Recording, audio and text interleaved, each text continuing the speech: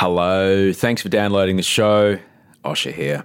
Before we get into it, I just want to thank you very much for downloading the show. This is episode 350. 350 episodes of a show that I don't make by myself, no. I make this show with two other people, Andy Marr, my audio producer, and Rachel Barrett, my show producer, and I need to pay them. So to help pay them, every now and again on this show, depending on where you listen and how you listen, you might hear an ad. So if you do hear an ad right now, thank you. You're helping me pay for the show. If you don't hear an ad, cool. You'll hear Rod Farmer say some cool shit. Here we go. Ryan Reynolds here from Mint Mobile. With the price of just about everything going up during inflation, we thought we'd bring our prices down. So to help us, we brought in a reverse auctioneer, which is apparently a thing. Mint Mobile Unlimited Premium Wireless. How to get 30, 30, bit to get 30, bit to get 20, 20, 20, bit to get 20, 20, bit to get 15, 15, 15, 15, just $15 a month? Sold! Give it a try at mintmobile.com/switch. $45 up front for 3 months plus taxes and fees. Promo rate for new customers for limited time. Unlimited more than 40 gigabytes per month. Slows full terms at mintmobile.com. There's never been a faster or easier way to start your weight loss journey than with PlushCare. PlushCare accepts most insurance plans and gives you online access to board-certified physicians who can prescribe FDA-approved weight loss medications like Wegovy and Zepbound for those who qualify. Take charge of your health and speak with a board-certified physician about a weight loss plan that's right for you. Get started today at plushcare.com/weight loss. That's plushcare.com/weight loss. plushcare.com/weight loss. Quality sleep is essential. That's why the Sleep Number Smart Bed is designed for your ever-evolving sleep needs. Need a bed that's firmer or softer on either side? Helps you sleep at a comfortable temperature? Sleep Number Smart Beds let you individualize your comfort, so you sleep better together. J.D. Power ranks Sleep Number number 1 in customer satisfaction with mattresses purchased in-store. And now, save 50% on the Sleep Number Limited Edition Smart Bed for a limited time. For J.D. Power 2023 award information, visit jdpower.com/awards. Only at a Sleep Number store or sleepnumber.com. A lot of people have been talking about the next normal. It's not the next normal. What if it was the next possible? When I think about the big changes, there's a lot, and there's some that we think are going to be big switchbacks. We're already starting to see behaviors around restaurants that are changing their layouts because people are starting to prefer to eat in more open environments rather than closed environments. We're seeing home productivity digital tools like Zoom, Slack, they've all gone through the roof and they're likely to stick. Telehealth is likely to stick. That's been 30-40% increase in just about every single market. I think there's going to be the long-term adoption of some of the digital toolings and what I call the new news. So if you look on one hand, you say, is there really going to be massive changes in how we operate due to COVID? The jury's out, and I think a lot of things will switch back because of long-held personal behaviors. But otherwise, there has actually been a lot of new news, which could be an inflection point. That is Dr. Rod Farmer. And this is episode 350 of Better Than Yesterday. Better than yesterday. Better than yesterday. Osher Ginsburg. Better than yesterday. Better than yesterday. Osher Ginsburg. Hello and welcome to Better Than Yesterday. I'm Osher Ginsburg. Thank you so much for being here. Thank you for being a part of the show by downloading it and getting involved. I really appreciate it. This is episode 350 of the show with Dr. Rod Farmer. Rod she's got a big title. What would I say? He is an associate partner at McKinsey in Sydney. He's a digital design expert and a human-centered design expert. He's a fascinating human being, and I can't wait to bring you the conversation that he and I have. What is this show? This show is simply a podcast designed to help you make today a little bit better than yesterday. Something that you hear on this show will make you think, oh, you know what, today? Much better than it was yesterday. Because I heard something that either Rod or G said, and that's it. That's it. Something you hear today, you'll need to hear. And that's the end of the story. You know, you'll hear something on the show today that you need to hear that'll help you make today better than yesterday. That's the same for every show. 350 episodes, so there's 349 other conversations. And I'm also here every Friday. Mondays I talk with a guest, Fridays I talk with you. And who am I? I'm Osher Günsberg. I'm a TV host and a book writing guy and a podcaster and a dad and a stepdad from Sydney. At the moment, I'm in stage 4 lockdown in Melbourne, Australia, and I'm doing a lot of bicycle riding. I have a wheel-on bike trainer here, so I'm doing a lot of Zwift, which is basically, I was thinking today, it's like I generally don't play video games, but I'm now understanding that, no, I play a video game for hours and hours and hours every week, and it's a video game that I use my body as a controller to race my little man on the screen against men and women all over the world in this massive multiplayer online game. I was racing in France today with somebody I actually knew, and I was speaking to him on the phone while we raced, but that was cool. That was cool. So, yeah, I guess I do play video games. I just don't sit on a couch to do it. Anyway, thanks heaps to everyone that got in touch through the week. You can always email me, send Osher email at gmail.com. That is my email address. If you need anything, that's where you can find me. It's pretty easy. Thanks for the great photos of people who were wearing a mask while listening to the episode on Friday called Mask Up. I really appreciate that. Thank you very, very, very much. Through the week, I did jump on board and asked, I jumped on Instagram and asked if there was any questions, because I wanted to answer a couple of questions just very quickly that came off the Instagram. There's a few Bachelor-related ones. I might do a full Bachelor-related podcast later on, but a lot of people ask me how tall Lockie, our new Bachelor, is. Very. I'm 178, so I'm 4 centimetres shorter than 6 foot tall. Shortest of all my brothers. They all got over 6, the bastards. But, yeah, Lockie's massive. He's actually head and shoulders above me, but that's not really what's really wild is he's twice as thick as me from nipple to back. He's 2 of me wide. I can't put my arms around him. He's a giant of a man, and that's really quite interesting. Someone's asked me a question. This is off Instagram. Simmer asks, what have you found to be the hardest part of my 2020 experience? I think, like, generally it's the same thing. At first it was environmental news and now it's COVID safety protocols. I think it's the communication of the urgency of action and how as a collective we have to all do our bit to make sure that we can all as a community get through it. I think that's the thing that I've found the most difficult is that I guess I can be a real selfish son of a bitch, Simmer, but I understand that I'm a part of a community and my actions affect other people and I have to do my part. But there are people running around. I mean, I'm in stage 4 lockdown in Melbourne and there's army on the street, so there's not a lot of people not complying. Pretty much everybody's complying down here because you see the odd anomaly of people who are filming themselves not complying, but that tends to be more for a performative look at me nature than anything else, as far as I'm concerned. But definitely when I'm up in Sydney and I see people fingering the peanut butter and then putting it back on the shelf, it's like, what? We're in a fucking pandemic, man. But that nobody does that out of spite, and I think I've got to remember that. I've got to remember that nobody does that out of spite. They do that because they don't understand, or they haven't been told, or they haven't been communicated to effectively enough. This is a really important thing. And you need to do your part to keep yourself and everyone else safe. And I think I found that to be the most difficult part. And then the knock-on effects of that. You know, I'm in lockdown, I'm far away from my family, and I was just texting a friend before, like, I try to have as much FaceTime video calls with my family as possible back in Sydney, but then I find if I have too much of it, I get really sad. So there's a bit of a balance that I'm working on. So anyway, thanks heaps for the question, which does, I guess, lead me into, Lola Berry. Oh, beautiful. Lola Berry asked a question. Lola Berry asks, how are you going in Melbourne lockdown? To be honest, Lola, I knew that I'd be here for a while and I knew that I would probably not be doing much down here except working. So I brought my bike trainer with me and I brought my sandbags with me.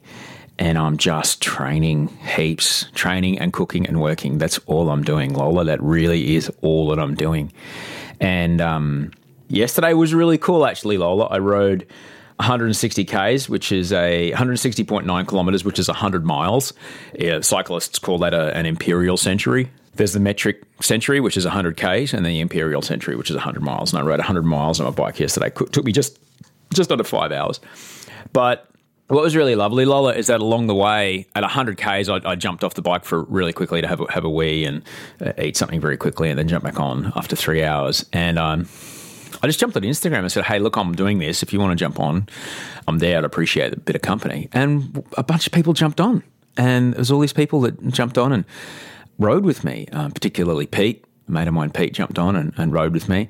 And another lad called Dylan jumped on. Dylan jumped on and pulled fantastic domestique duties, which is, you know how when you watch a Tour de France and you see like 5 or 6 people all wearing the same shirt, but only one of them wins? Because the people who are in the front wearing the same shirt, they're basically breaking the wind, not farting. They're breaking the wind for the star rider who's in the back. So your Cadel Evans or Chris Froome or Richie Porte or whatever, they're usually behind at least one, maybe 2 people who are taking the brunt of the wind so the person behind doesn't have to pedal so hard. And Dylan, bless him, Dylan rode me the last 40 Ks. So he was out the front pushing really hard, and he let me get in his slipstream. And so I didn't have to push as hard to get a decent time. And that was super cool. Like somebody I've never met before spent an hour of their day on a video game helping me get to 160 Ks. And that was really lovely. You know, I'm really, really grateful for that. So that was pretty cool. Someone called Chalky Kai asks, how do you manage to power through and get work done when you lack any motivation? That's a really good question, Chalky Kai. I'll tell you the very, very, very short version. The very short version is that, in my opinion and in my experience, a lack of motivation is the unwell part of your brain trying to win. Don't go outside. Don't bother. Don't try. It's not worth it. And whenever I know enough to know that signal means that I should go outside and I should try. Because the moment I go outside and the moment I do try, whatever it is, I instantly feel better. And the only thing that will make you feel better is action. Okay, so even if you really don't feel like doing it, even if you really, really, really don't feel like exercising, for example, just put your shoes on and get out the front door, all right? Just start. Just start. That's the only way to get into doing what you want to do, is you just have to start. Now, say, for example, if you don't have the motivation to write something that you know you need to write, whether it be a report for work or whatever, I trick myself. I'll just write some notes. I'll just scratch some stuff out. I'll even open a different program. I'll put it in like the little notes app on my phone even. Like I won't actually open a Word doc and find a font and all that shit. I'll just go, I'll just write some notes down here. And then before you know it, you've tricked your brain into starting. But that's the trick, Chalky. Just find the absolute smallest step that you can take from where you are to where you want to be, and understand that the desire to not take that step is the unwell part of your brain, or the unwell part, maybe an unhealthy reaction to the situation that is winning. And as soon as you recognize that, you have a chance to go, oh, you know what? No, fuck this. I'm not going to let that win today, because that spirals, and then the inertia of that can get much, much greater. And then it becomes almost impossible to reach escape velocity from that situation. So I know enough. The short version is, if, like, for example, if I didn't feel like going to a dinner party, or if I didn't feel like going to a social gathering, or if I didn't feel like going to some of those things, I'd be like, okay, I'm going to go then.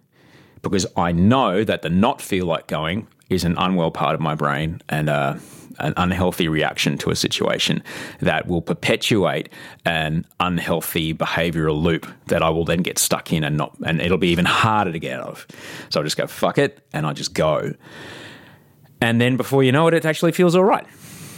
And slowly, you don't have to go forever. You know, it's like, it could be I'll just go there for 20 minutes, do a lap, take some photos and go. And that's fine. You've done it. And then next time you can go for 40 minutes, next time you can go for an hour.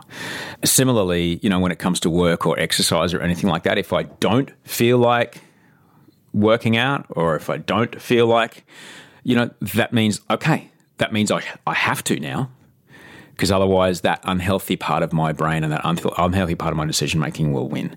And that's what I found around motivation. I hope that helped you, Chalky Kai. Thanks heaps for those questions. If you want to ask me any more questions, you can find me. You can either email me, sandosheremail@gmail.com, or you can get me on Instagram. It's pretty easy to find. I'll pop another link up on probably Wednesday. Probably Wednesday, because I think maybe I'll have to record the podcast. Yeah, Tuesday or Wednesday. Whenever I'll record the Friday podcast, either, you know, one of those days, because my next week's a bit interesting. So anyway, thanks heaps. I really appreciate it. Just really love to talk to you like that, and I'm really, really grateful for it. Okay, before we get into my conversation with my guest today, I'd like to talk to you about another episode that you might be interested in. Rod and I are going to talk a lot about the possibility of what's ahead of us and what chance we have now, not only in this dealing with and post-COVID world, but also, you know, what we can do around the possibilities that we have in front of us around climate adaptation and climate adaptation. If conversations like that are your thing, then my friends, I urge you to check out an episode we did a couple of weeks back, if you haven't caught it yet, with Eitan Lenko from Beyond Zero Emissions. We talk all about this, and it's a pretty fantastic, quite uplifting, very positive conversation that I hope you enjoy. Here's just a taste. I think that the great story here is around a sense of shared purpose and community. To me, it's kind of like the plan to go to the moon in the 60s, you know? It's like, how do we all get together and have a shared vision of what we're trying to do as a country and get this feeling like we're all working together to kind of get somewhere. That's what this vision is. It's a million jobs, but it's also just the big project of our generation. I mean, that's all we're going to be talking about for the rest of our lives, I'll share. So hope you enjoy the conversation. But, you know, this is it for our life. This is the big project of our time, you know. For other generations, it was World War II, it was the moon landing, it was that sort of stuff. For us, it's decarbonisation.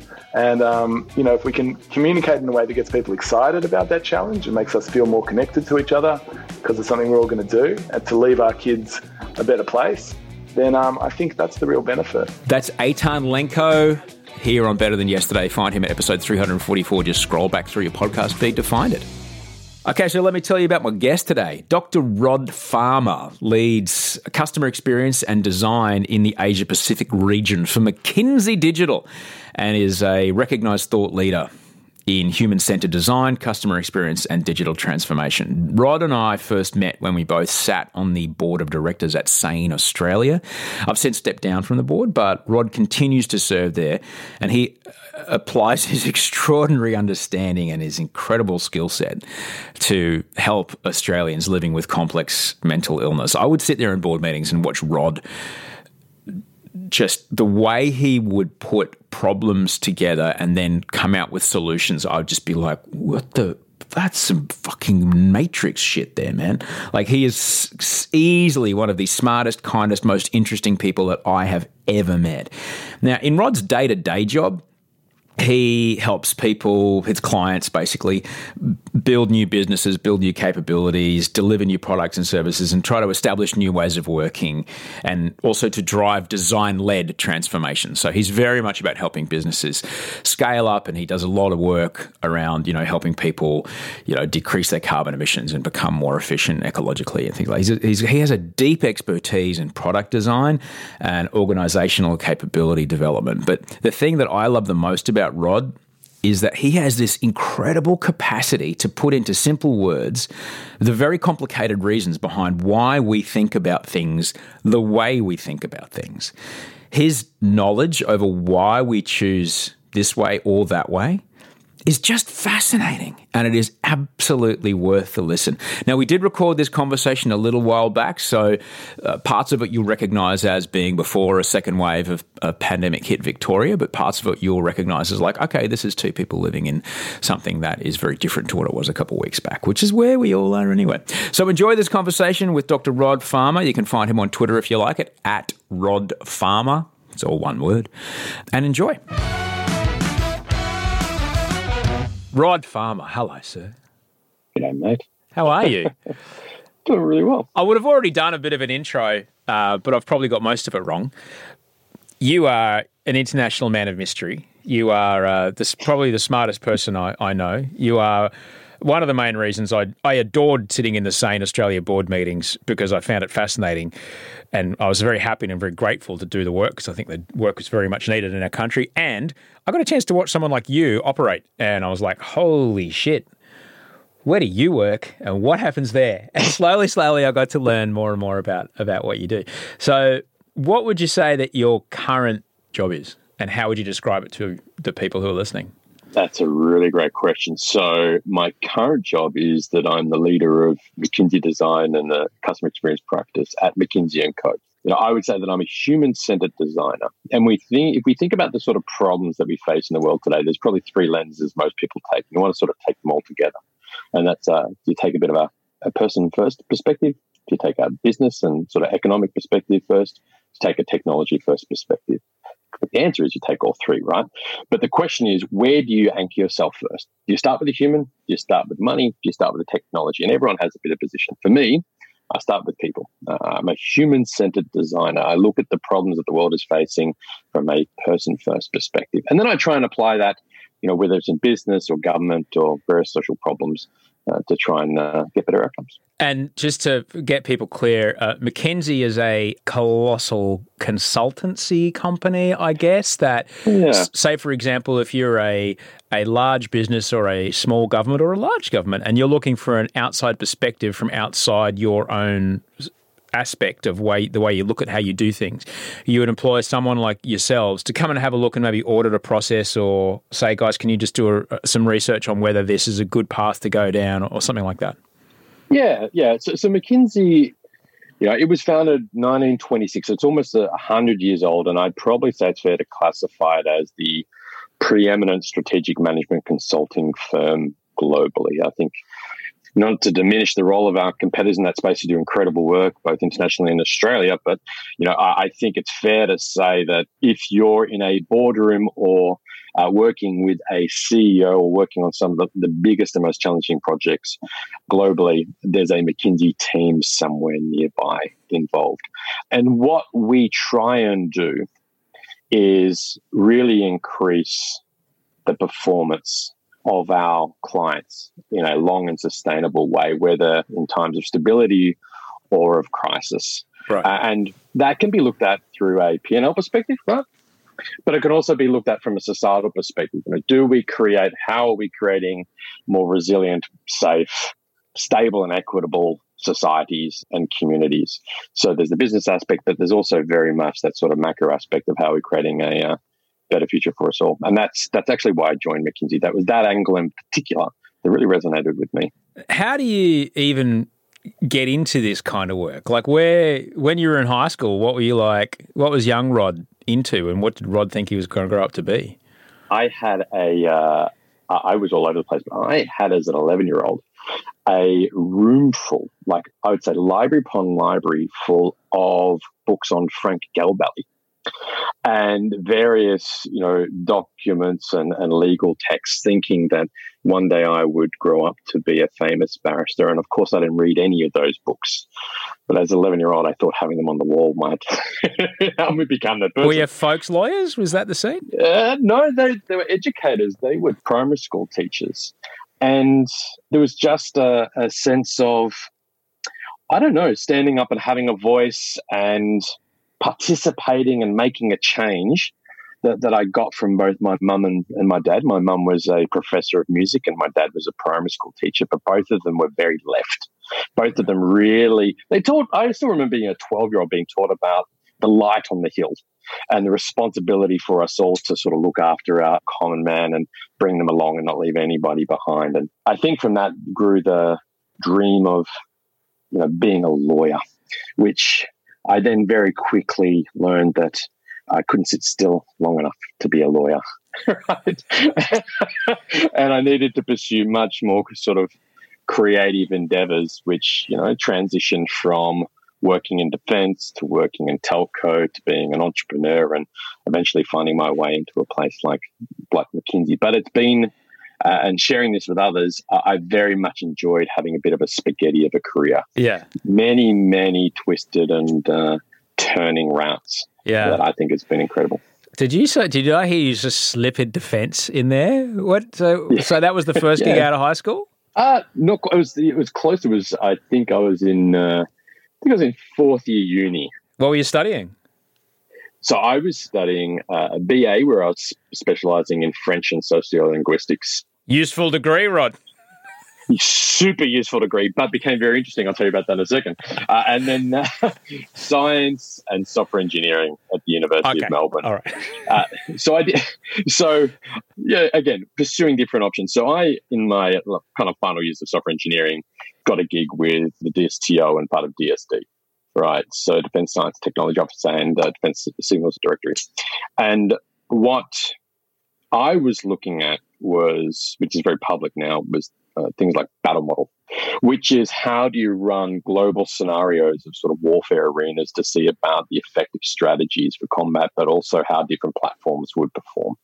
And so I was building up artificial intelligent models of how to, model the Joint Strike Fighter or EMF radars, real boffin stuff that I actually really liked. I really liked. But there came a day where I was talking to one of the people down there in Melbourne, in kind of remember Fisherman's Wharf, and it was about the Black Hawk. And the question was, for both pilots and the Black Hawk, how do you optimize the degree of signals that you send to a pilot? Visually, audio, things haptics that they want to interact with so that they don't crash the helicopter. And that got me into a field which is called human factors, which is really about, rather than the technology itself, it's how do you start to design environments that are based around human cognition. And there's ergonomics involved and a few other things, which then really took me down this pathway of, in order to build a better technology or a better environment, you've actually got to start with the person, what they see, what they hear, what they feel, what they think. And then how do you translate that into something usable and effective? And that was sort of my time in defense.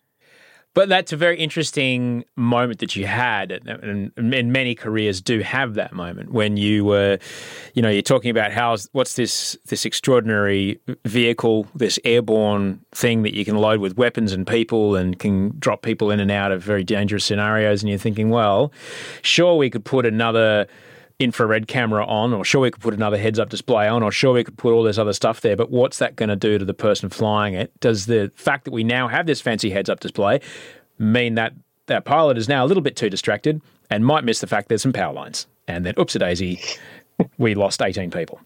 And that's kind of interesting that you go backwards. And then I guess you start thinking about, well, what kind of people become helicopter pilots? What are they into? What kind of personality type, what kind of human being generally fits that mold, who gravitate towards that? And then designing the cockpit and designing the systems that person would access around a generic-ish version of that person. Would that sound right?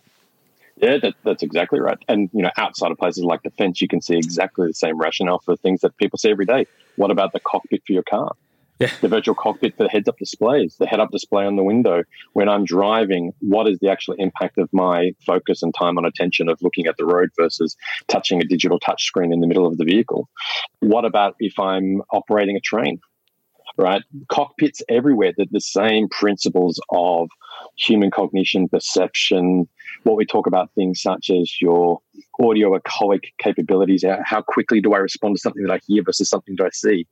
If I need it, and doctors, here's an interesting one. We talk about things like sonorifics in the surgery. So if you're in an operating theatre and I want to understand if somebody's in trouble, the use of sound, the pace, the beat, the level of volume to integrate somebody's heartbeat will get your attention far quicker than a visual cue.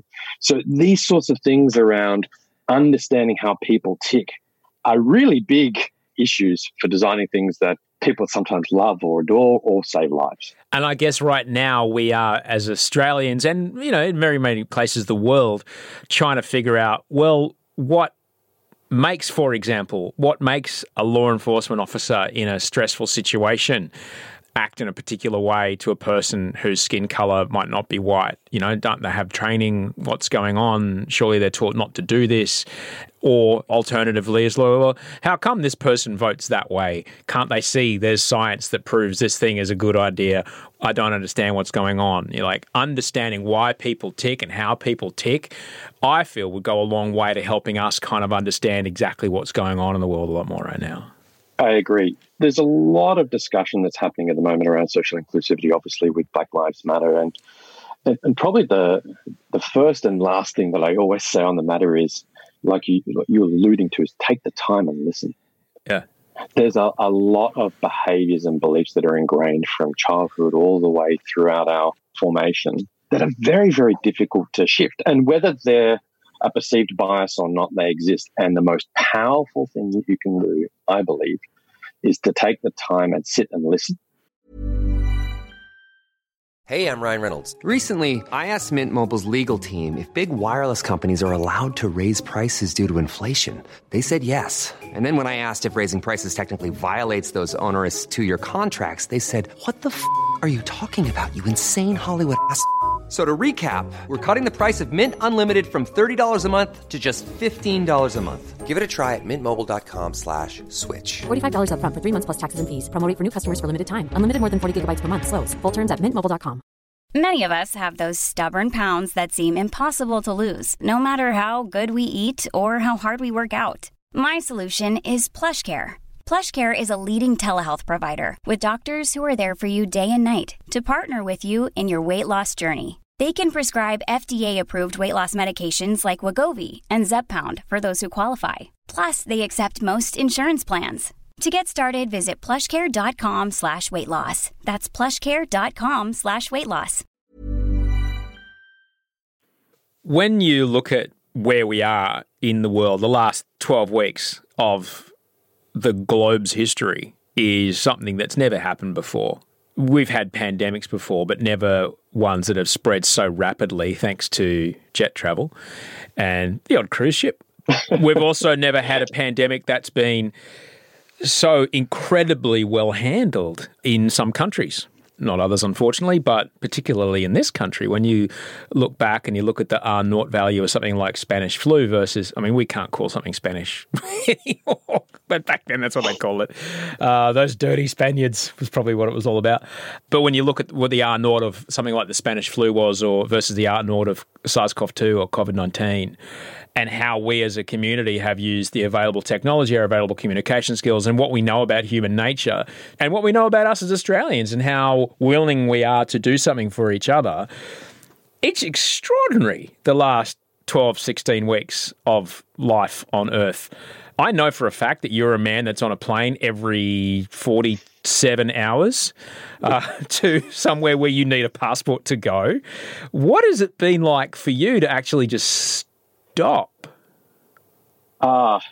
It was tough, and it's been great. And it's given me personally a chance to reevaluate. You forget how much you're on the hamster wheel. You do. It's habituation. You know, I was on a flight every single day. I slept on a plane 4 nights out of 5, and then coming home by the end of the week, try and spend some time with the family. And most of my work, just given the role that I do, is focused on Asia. You don't do that unless you love it. So let's be very honest here, right?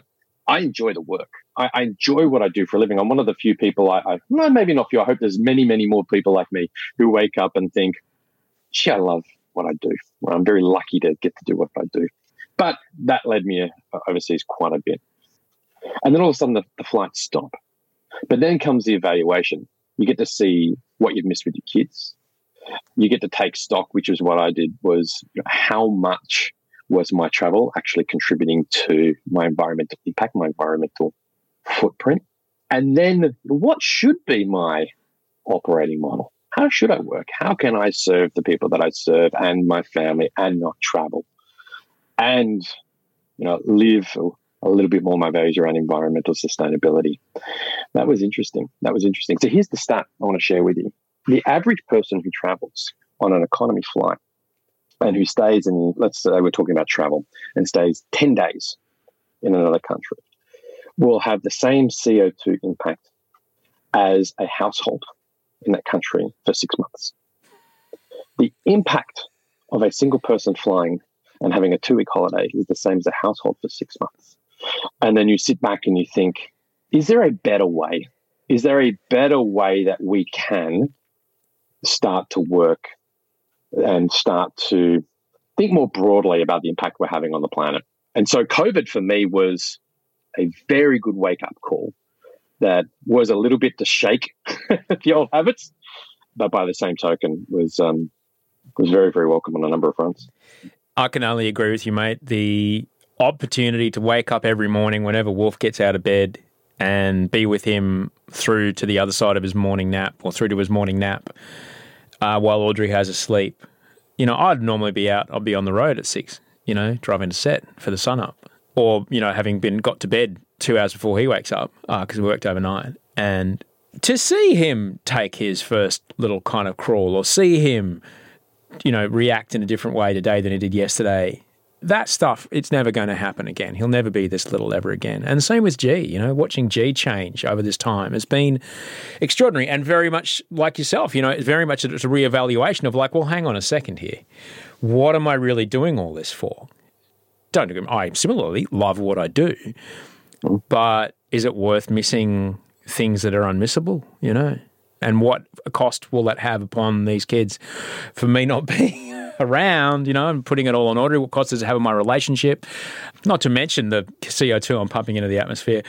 Yeah, look, it's been really interesting. I'm sure during this time, though, as someone who you work at some pretty high levels as far as, decision makers go, whether it be a company or a government, I'm sure someone like you has been thinking very hard about where to from here and what it looks like from here and, trying to think about how much of a break is, okay, we'll get back to business as usual, and then how much of a break is, we've got a chance to do something different, and then how much of a break is, we could build the whole thing back better if you wanted. You must have been thinking about that stuff a lot. Yeah. Well, there's something that, in terms of the very last thing you said there about, we could rebuild this whole thing. A lot of people have been talking about the next normal. And one of the things my colleagues and I sort of just wanted to really relabel as soon as possible was the next normal to the next possible, right? Just think about that. It's not the next normal. It's not that everything's changed and it's as it has been. And the next stage can be just an increment of or mild changes of what we've always experienced. What if it was the next possible? And that for me is a very simple term, but it's very similar to what Jack Heath, from SANE shared, which was it's physical distancing with social connection. It's not social distancing. And it's a very simple but powerful change in messaging. When I think about the big changes, there's a lot, and there's some that we think are going to be big switchbacks. So if you think about what we're seeing, we're already starting to see behaviours around restaurants that are changing their layouts because people are starting to prefer to eat in more open environments rather than closed environments. We've seen a massive uptick in digital in Australia, which was a little bit of a digital laggard, not because of consumer behaviour in Australia, but really just about, I'd probably say, the digital infrastructure that we put in place with most of our large organisations. We're seeing things like Uber deliveries dropping off. It's dropping back. We're seeing massive spikes in areas that didn't have a lot of digital previously, such as fashion, luxury, and apparel. We're seeing home productivity digital tools like Zoom, Slack. They've all gone through the roof and they're likely to stick. Telehealth is likely to stick. That's been 30-40% increase in just about every single market. When we start to sit back from this and think, really, what has COVID done? And I think what you're asking, but tell me, is how much of this is really going to change and how much is this going to perhaps switch back? And there's two answers to that. Is I think there's going to be the long-term adoption of some of the digital toolings and what I call the new news. For example, Generation Z, very good click and collect, online shopping. But what we started to see was a massive uptick in firsts for digital within our older population segments. And so we saw a massive set of new news within the Australian population. What we only saw was really about a 6% increase in digital engagement in Australia overall during COVID. So if you look on one hand, you say, is there really going to be massive changes in how we operate due to COVID? The jury's out, and I think a lot of things will switch back because of long-held personal behaviours, which I'll get to in a second. But otherwise, there has actually been a lot of new news, which could be an inflection point. I think one of the things that's absolutely going to switch back very quickly is people going back to physical retail. And the reason I say that is between explicit and implicit motivation. Did people want to switch away from physical retail because they wanted to move to digital, or because they were no longer able to access physical retail or their products, their goods through physical channels and had to go to digital? It's the latter, it's not the former. So with anything that's an explicit motivation, you change your behavior because some forces you to, or there's a short-term benefit. But implicit motivation is a long-held belief about who you are and what you want to achieve. And I think COVID is going to impact a lot more on the explicit motivation than implicit motivation. So a lot of switchback. What about when it comes to the new news? When does something, and we saw it happen very quickly in Australia, as a country we seem to be a little averse to change, whether it be, hey, look, honestly, Grandpa, you really can't tell that one about the two Aboriginals at dinner. I know it was funny where you and your mates learned it, but you can't tell that joke anymore, man.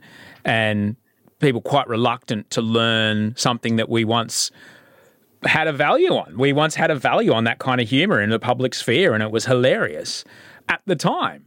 And then those kind of things are now, well, it's not the same anymore, blah, blah, blah.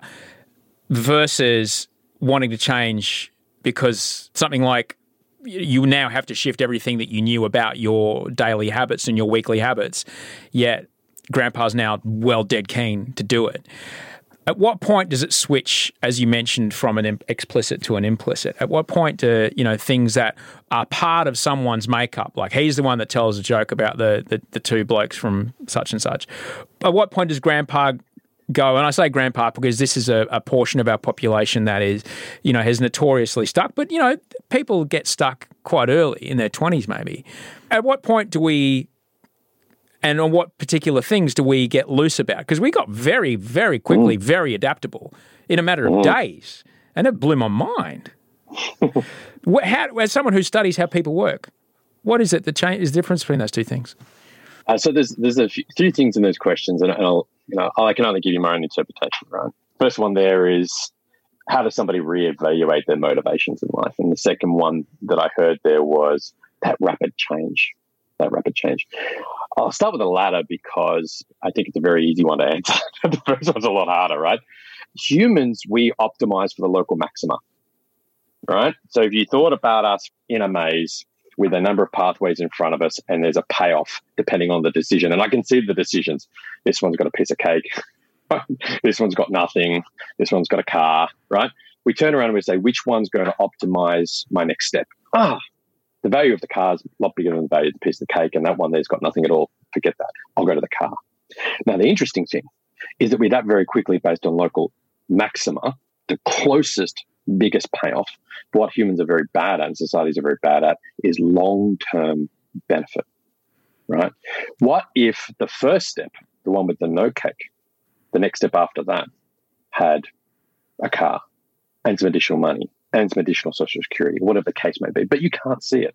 Your very first step would have taken you to the car, which perhaps after that had no benefits. So we are very good at local maxima. We adapt very, very, very quickly. But what we're very, very bad at as a society and as human beings is seeing the long-term payoff, the combinatorial effect of decision A, B, C, D, and E gets us to something else, or the cross product. So that, I think, answers for me the first part, why we adapted so quickly, but also why you switch back. Yeah. What's the first best alternative? Well, that one's got cake, that one's got no cake, and that one's got a car. I'll switch back to that one, right? It's very, very simple. So our challenge, some of the challenges of our times, environmental sustainability, social inclusivity, inequality, COVID-19, a raft of others which I think are going to define our generation, are not the local maxima problems. They're the global maxima. So that for me is a really interesting thing. On the first one about changing, motivations, and perhaps you and I could share our own personal stories here, but there comes a moment where we have to reevaluate our personal values. And it's often a crisis because if I go down coming into my human cognition sort of background, right, we have unconscious tasks, things that we do, like I've been clicking my pen here. It's probably been annoying the hell out of you, but it's an unconscious behavior. I just do it while I talk. Something needs to happen for that unconscious habit to become conscious. It's a conscious task. I need to click on the window to close, the application I'm using. Right? But it's not really a goal. What am I trying to do? Maybe I was trying to write a document. Maybe you and I were trying to talk over Zoom, right? That's a goal. What am I trying to do? And then beyond that, there's what's the actual activity? Why are we even on this call? Why am I even writing that document for the job that I'm doing? That's the activity. And behind that activity is a motivation. And the question is, are you explicitly motivated because you're going to get some praise, some validation, some rewards, some recognition, fear, flight of fear, anxiety, stress, or is it something about your own personal values, which is implicit motivation? And to change that implicit motivation, therefore, you have to get up and above the activity. And so if you think about your whole life as a series of activities that you consciously are doing, forgetting the unconscious behavior, most of those are driven by beliefs about who you are and your personal values. And so here's just my thought about what's been going on and why now is such a powerful moment. And I'll start with Australia, but I think globally, I think maybe with COVID. In Australia, we've gone through a combination of bushfires and COVID-19, which I think brought Australians together. It made us more empathetic. It made us think about others a lot more closely. It made us reevaluate, I think, our own values slightly. And what's really interesting as part of pandemics and global crises, when you look at the academic literature, is one of the things that really pops out is tribalism. And from the consumer research I do, if I do a little bit detour here, I recently did a very large consumer research across Asia and Australia. We sort of looked at, with COVID-19, how people would think about where they're buying. And what they're buying is a lot more local made. People, mums and pups from around the area, they weren't thinking nationalistic of how do I buy Australian made. There was sentiments of protecting Australian made, but there's a lot more of the how do I look after that store around the corner who's struggling to stay open, who I know who those people are. This was made, these are people and families just like you and I down the road. There's a lot more tribalism. And tribalism is something that really comes to the fore in the middle of crises. And what tribalism also brings out is who are the people like me? And how do I find those people like me?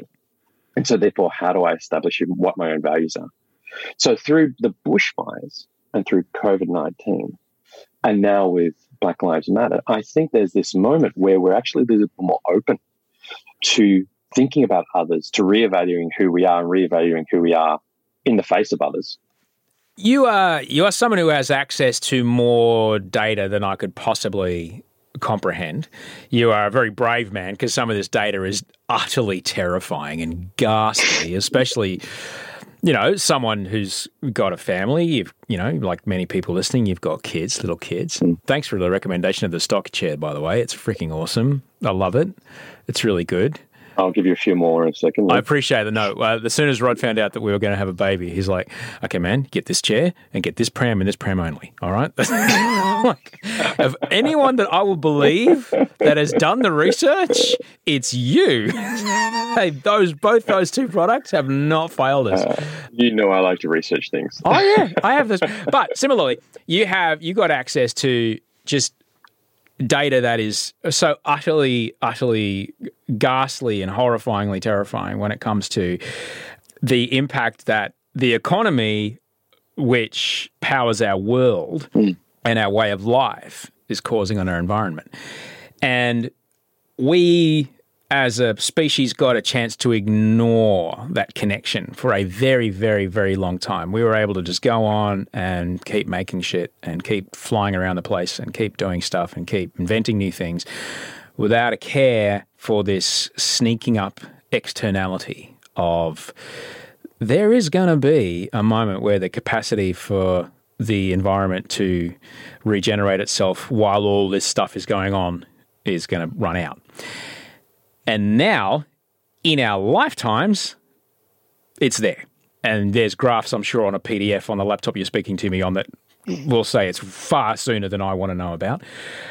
What's it like when you are in the business of making businesses be better businesses and make more money, when you're in that business and now you have to speak to those people about, okay then, right, well, you know how we all learned about capacities of hospitals and curves, right? And how we have to flatten curves. Right. Here's the capacity of our atmosphere to sustain life. Okay.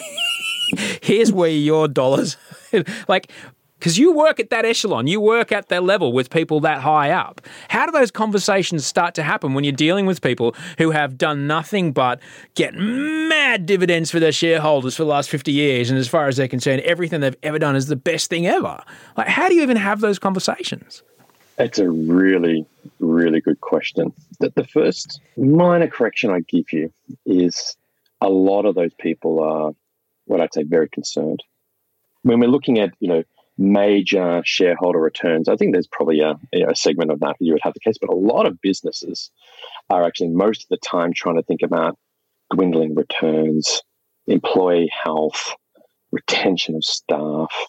A lot of CEOs lose a lot of sleep overnight on some of the things that you and I would want to lose a lot of sleep over as well. So just a minor comment there. And I raise that to say it's a really tricky conversation The hard conversation is not thinking about the profits or thinking about building a better business. It's not talking about environmental sustainability or climate change or talking about the fact that we've already tipped past the 2030 guidelines and we're now staring at a very, very hard set of ramifications for 2050.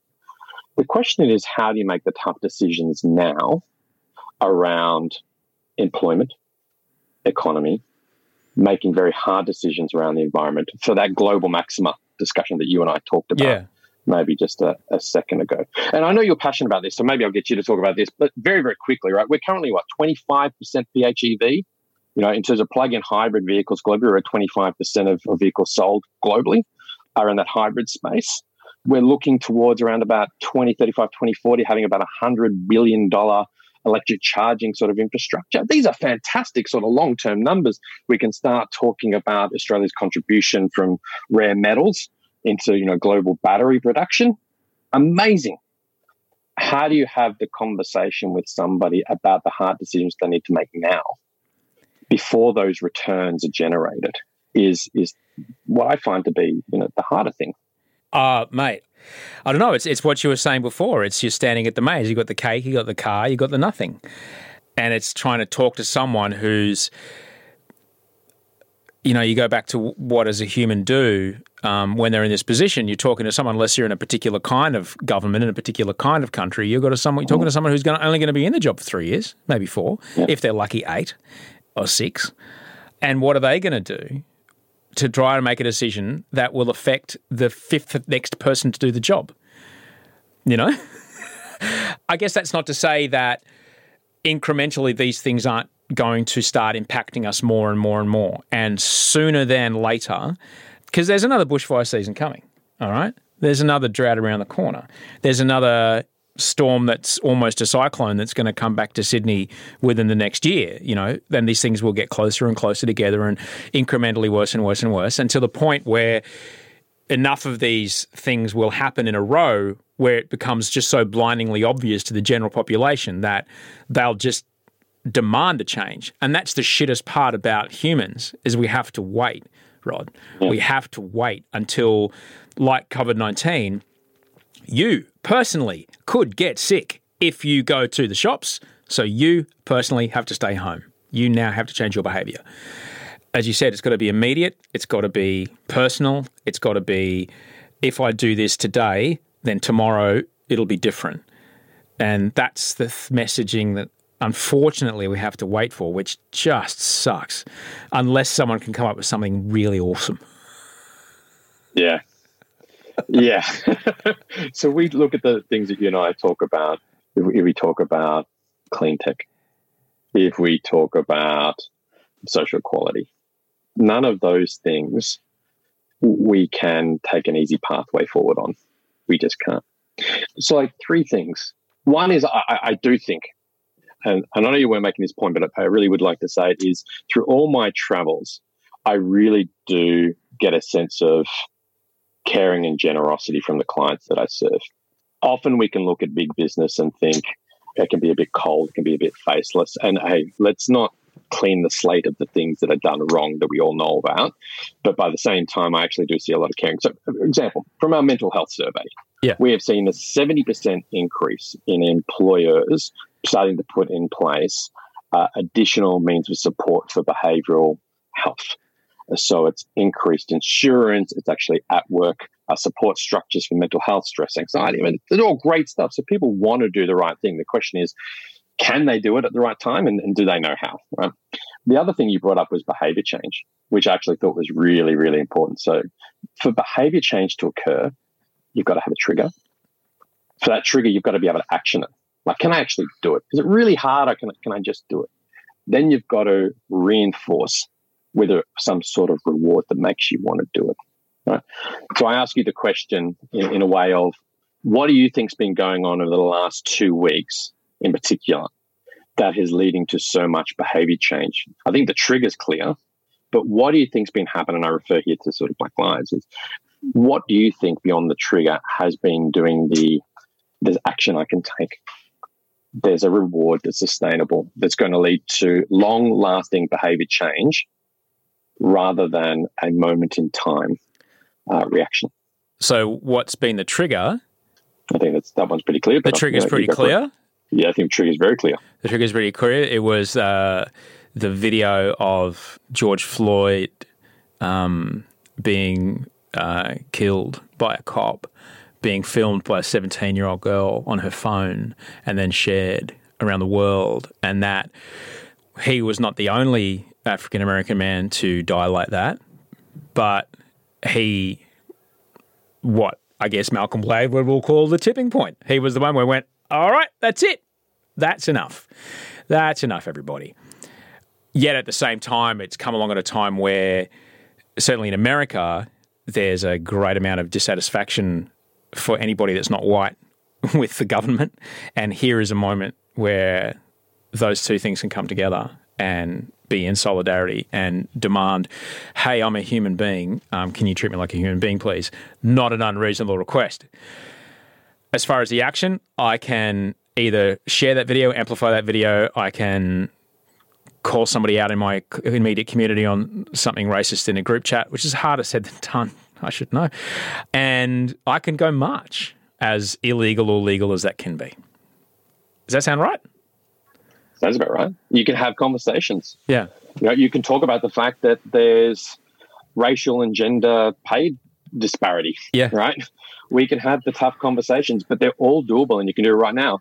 And so that always raises the question of behavior change of what happens if the thing that you asked, your very next step was for you to say, we can't actually change the world unless we had some immediate policy change tomorrow. Yeah. Right? You couldn't action it. It'd be very, very, very hard. So all of these, we've got to be able to have something that we can participate in very, very quickly and then continue it and reinforce it. So when it comes to what we have now, which is this really interesting nexus of the new possible, when you come to the new possible, where we have this moment of extraordinary unemployment in our country and economic downturn and industries that will probably not come back for some years, if ever. Industries like, say, for example, adventure tourism, live music. There's a lot of people, very, very talented, creative people who are not going to be able to work in the thing they've dedicated their lives to. And yet we also have this opportunity to, well, what are some of the biggest and most useful pieces of infrastructure that we've found useful in our country over the last 100 years? In Sydney, these beautiful ocean baths, they're fantastic. The Great Ocean Road, the Sydney Harbour Bridge.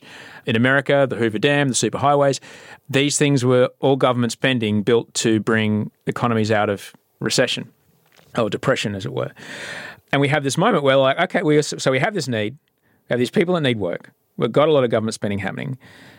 What if we found a new possible as far as how we power this new manufacturing? What if we found a new possibility there? When you look at the research, and I've seen some, and it looks interesting, when you look at the research around the direction that is possible for us to take, what do you see here in Australia around ways that we might be able to move from this place to put us in a more solid place around not only economic stability, but also supply chain stability, manufacturing stability, and energy independence? Oh, wow. I think you really stumped me there. It's a massive question, and my mind literally imploded on the question. I've just gone crazy for it. Okay, let me bring it. No. Listen, it's a great question. Okay, let me give you the really short version, Rod. The really short version.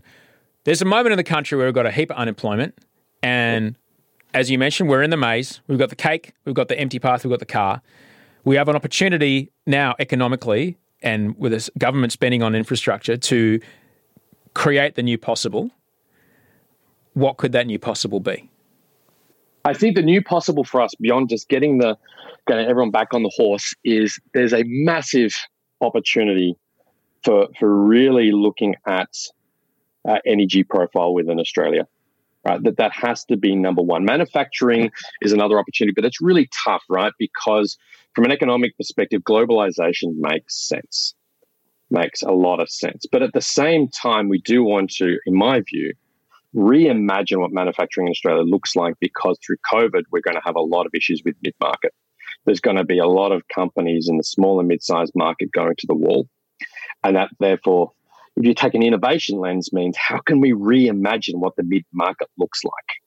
So I think clean tech, energy, the mid-market sector in innovation and manufacturing makes sense. We need to completely reimagine our digital supply chains in Australia. What we've seen is a falling over through COVID on a fundamental level. There are so many things that I could talk to you about for hours, which is why I adore speaking with you. What is it right now that excites you the most? What's the thing that you are so thrilled about, or what's the thing that you think, you know what, I just have to get more people thinking about this? So for me, it's what I call the change that matters. There's a real flood of attention being paid to right now how we can create environments that are far more sustainable. So let me just pick up on a few of those. So yes, we've got climate change and environmental sustainability.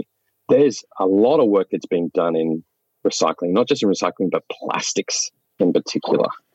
We've got a view of how do we change the gender gap, the racial gap? How do we have discussions around mental health? I think you would agree these things are being spoken about far more often than they're not. And that's what I'm probably most excited about now. Yes, I enjoy working with organizations who are going through a large transformation, but what's got me really passionate is looking at the broader sort of systemic change that we're now staring into. There's just so many fronts where people are banging the table saying, now's the time to change. And I think it's the sort of change that matters. I would put it to you, though, those three things are extraordinarily interconnected. All right, if you give a country that is on the up, say a country in Central Africa or a country in Southeast Asia, if you give them free or near free energy, and now the workplace is so much more accessible, there's more leisure time, there's time for education, then it starts to change the social fabric. The climate conversation is an equity conversation, and both of those conversations are a mental health conversation. And it's great because if you work on one thing, then each of the other two will move. It's which is good, which is exciting. It's a good outcome. I personally feel like, yes, we could have environmental sustainability and not care about equity, but I feel if we cared more about equity, the environmental sustainability would come along a lot quicker because it would allow countries that are otherwise quite inhibited to take a pathway that is clean and sustainable, and therefore bringing them to a place where they can make better decisions and not, what did you say, local maxima decisions, Yeah, so I feel it's the one thing. But, that makes it easier because it's just one problem. Well, it's a reevaluation of what matters. Yeah. There's some research that we recently did, and this is why I also say I think if we can make it about really reevaluating what matters to us all, but then sort of respecting that everyone needs to come from this rather different perspective, then it's a good outcome. So recently did some climate change work, and when we asked the question around what your personal impact and passion is for climate change, we had very, very big disparities between countries. There are a couple of areas in Asia that were very, very low on the care factor on climate change, whereas Australia, Germany, England were a lot higher. And if you took that at face value, you'd say, well, hang on, there's a couple of countries that don't care about climate change. But when we went and did over 150 interviews in those countries, what we found is they said, well, hang on, when I understand my environment, I think plastic, I think pollution, I think my waterways. When everyone else talks about climate change, they're talking about temperatures. That's really not what's impacting my day-to-day life. My day-to-day life is I can't give my child clean drinking water. Or I walk outside and everyone's just throwing their rubbish on the ground, or there's no recycling program. So how people even interpret some of these things are very, very different, but they're all coming from the same perspective, which is I want a better world. And I want to reevaluate what truly, truly matters. And I think if that's the anchoring point right now, then that's a very powerful thing. We just saw IBM, International Business Machines, in the height of the Black Lives Matter protests. IBM came out, the CEO came out and said, we are no longer going to do facial recognition software. We're not going to develop it. We're not going to research it. We will not provide it to any contractors. We don't think it's an ethical thing to do. We don't want to live in a society that has it. And that's it. For IBM, no longer doing it. It's not going to stop it, but it's a massive company with humongous shareholder investment, people who are waiting for their dividends. The super funds get paid out from the dividends of a company like this. And it's clearly, facial recognition is a growing market. And they've gone, you know what, ethically, no. We're going to stop doing this. When you look at people at that level, are they the odd one out, or are you starting to see those kind of moves getting played more and more? Whereby a large organisation is making some very tough ethical decisions to stop particular research or to make you're making a tough ethical decision that may not be the best economic decision for their company. Because the tough conversations with the government will take years, but a company is far more nimble. So there's one that comes to mind, which is the Norwegian Sovereign Fund. Yes. They've cut a whole bunch of oil and gas manufacturers from their portfolio in favour of clean tech. I mean, when you're an investment fund, I don't care what type of investment fund you are or how you couch it, you have one major responsibility, the primary responsibility, and that is for the fund to grow and grow long-term, sustainably, for the benefit of the people who are part of that fund. So for a large national fund, it's the biggest one in the world, $1.6 trillion. Trillion, yeah. Yes. Right, to cut fossil fuels. And I don't know to the extent to which they're cutting all fossil fuels, but I know they've cut a few sort of fossil fuel sort of driven enterprises is not a small step. That's not a small decision.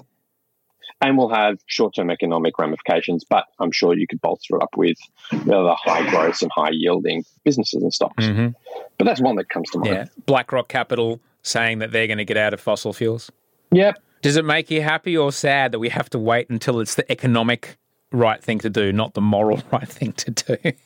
That people don't want to be stuck with these decaying coal-fired power plants that aren't ever going to run again. Oh, listen, it does, but that's the hard and the tough and the right challenge to face, right? Because that's how you switch from an ideological debate to a debate on what is the right next step to take, is can you put a value on it? And I think you can put a value on just about everything, and that's not to make everything very commercial.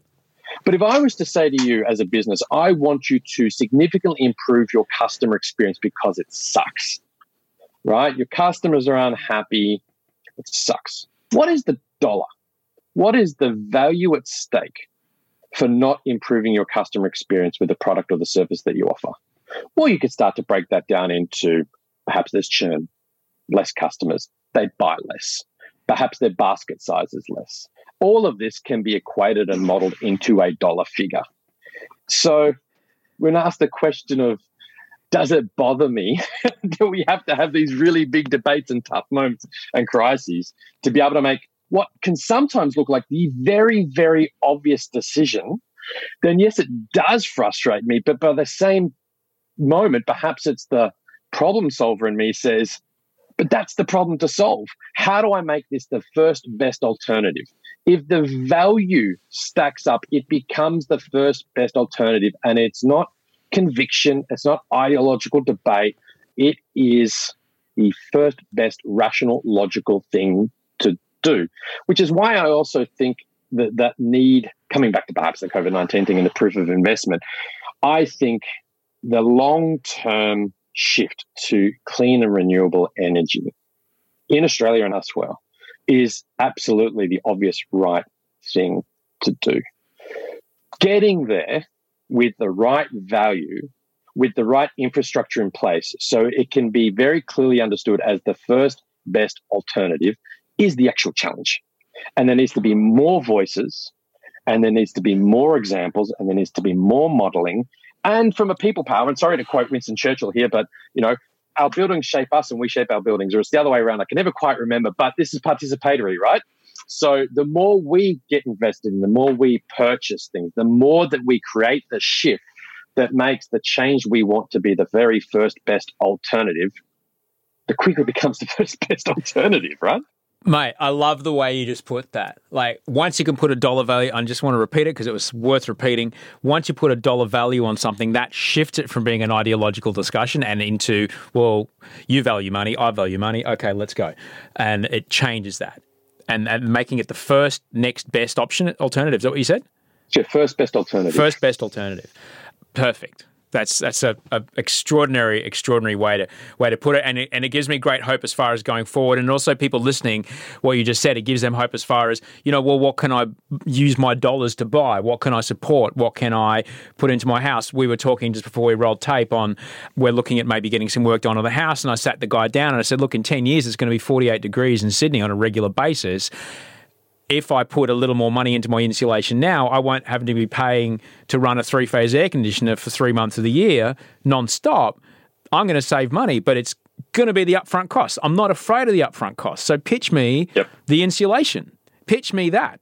Versus if you look at your power bill that will now have to run, say, 3 days more a year until 2050 or whenever, it's horrifying, but this is the truth. What's that power bill going to be? What's the money I'm going to spend on it? What could that money be otherwise used for? Well, crikey, what if I invested it here and put it in this? I spoke to a bloke who did the maths on exactly this.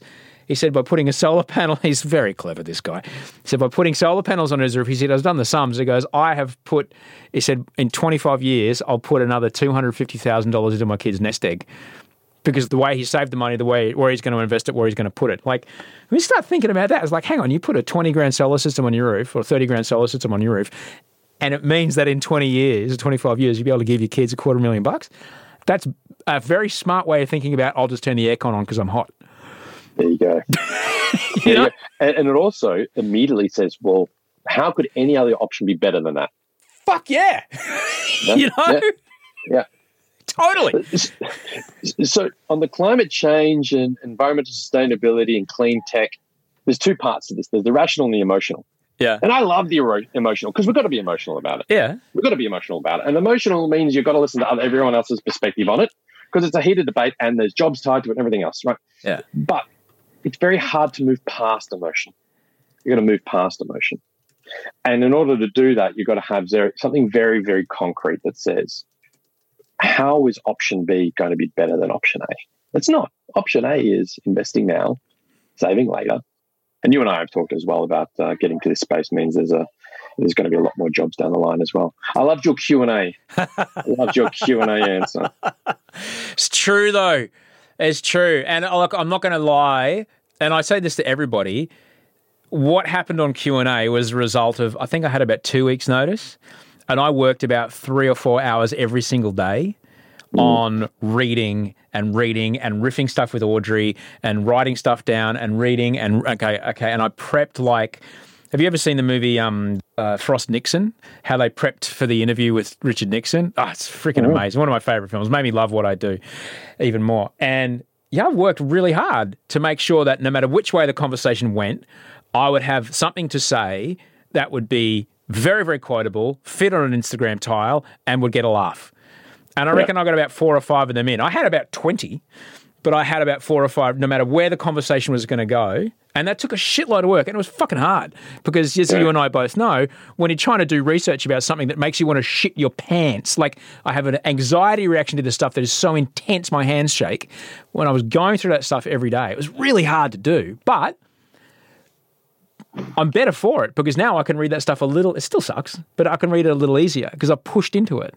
And I'm able to have even this conversation about it. And it's very different. And I'm really grateful that you would say that and that you took notice because you're someone I respect enormously, not only in the climate stuff and the research that you do, but very much in the dadding space. Because when we sat next to each other at the first SANE board meeting, right after we found out we were pregnant, or when we said we were, as I mentioned at the start of this podcast, you turned to me and said, all right, this chair, this stroller, don't go anywhere else. I've just saved you 3 months.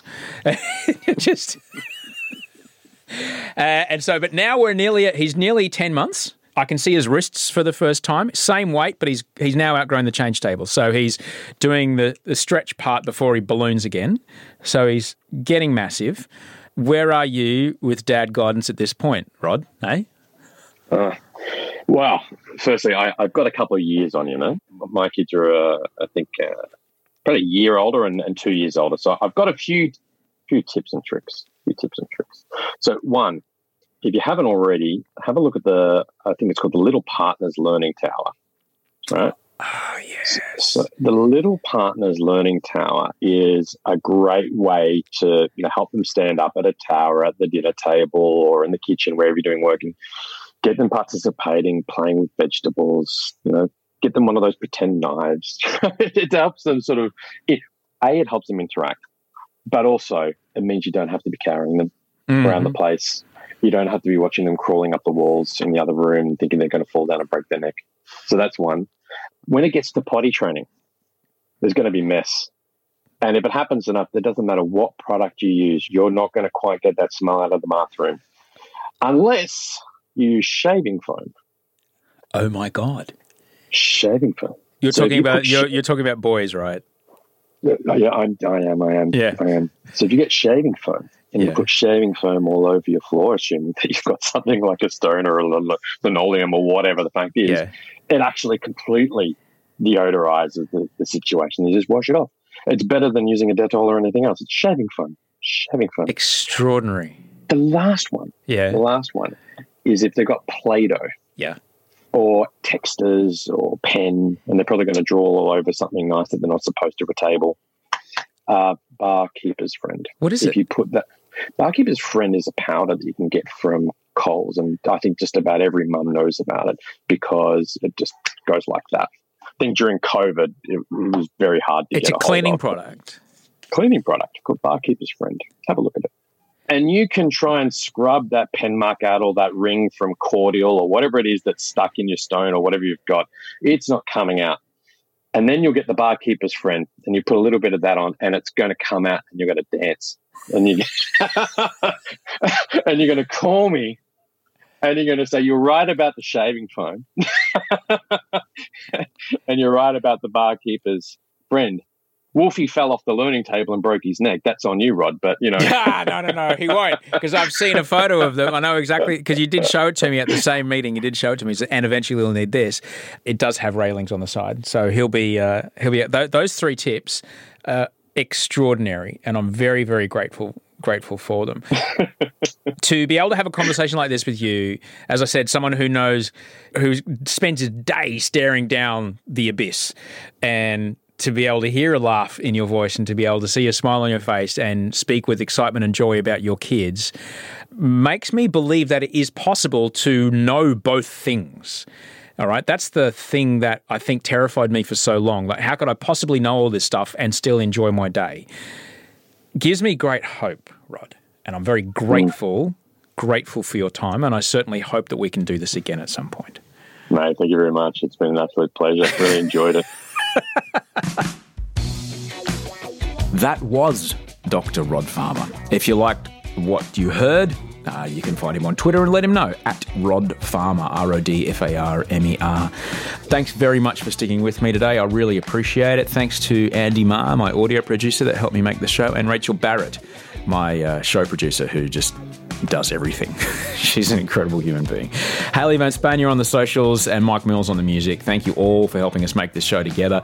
Better Than Yesterday, we'll be back this Friday where I will talk with you, maybe answer some more questions. If you have any questions, just email me or get me on Instagram. Pretty easy. All right, I'm going to go and sit down and actually try to do nothing. Because while it is great to have a bike in the room, like sometimes I actually have to not do anything and just let my body recover, even though I do like to do stuff to keep my brain from thinking about shit. So I'm going to try real hard just to sit on the couch. All right. Until I talk to you Friday, sleep well, sleep really well, and dream of beautiful things.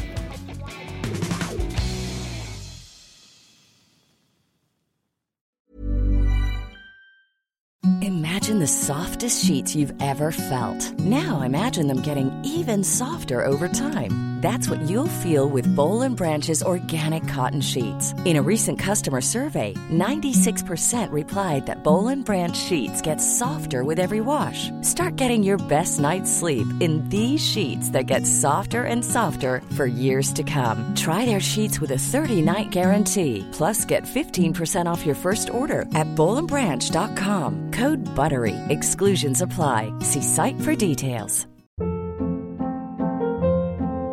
Hold up. What was that? Boring. No flavor. That was as bad as those leftovers you ate all week. Keke Palmer here, and it's time to say hello to something fresh and guilt-free. Hello Fresh. Jazz up dinner with pecan-crusted chicken or garlic butter shrimp scampi. Now that's music to my mouth. Hello Fresh. Let's get this dinner party started. Discover all the delicious possibilities at HelloFresh.com.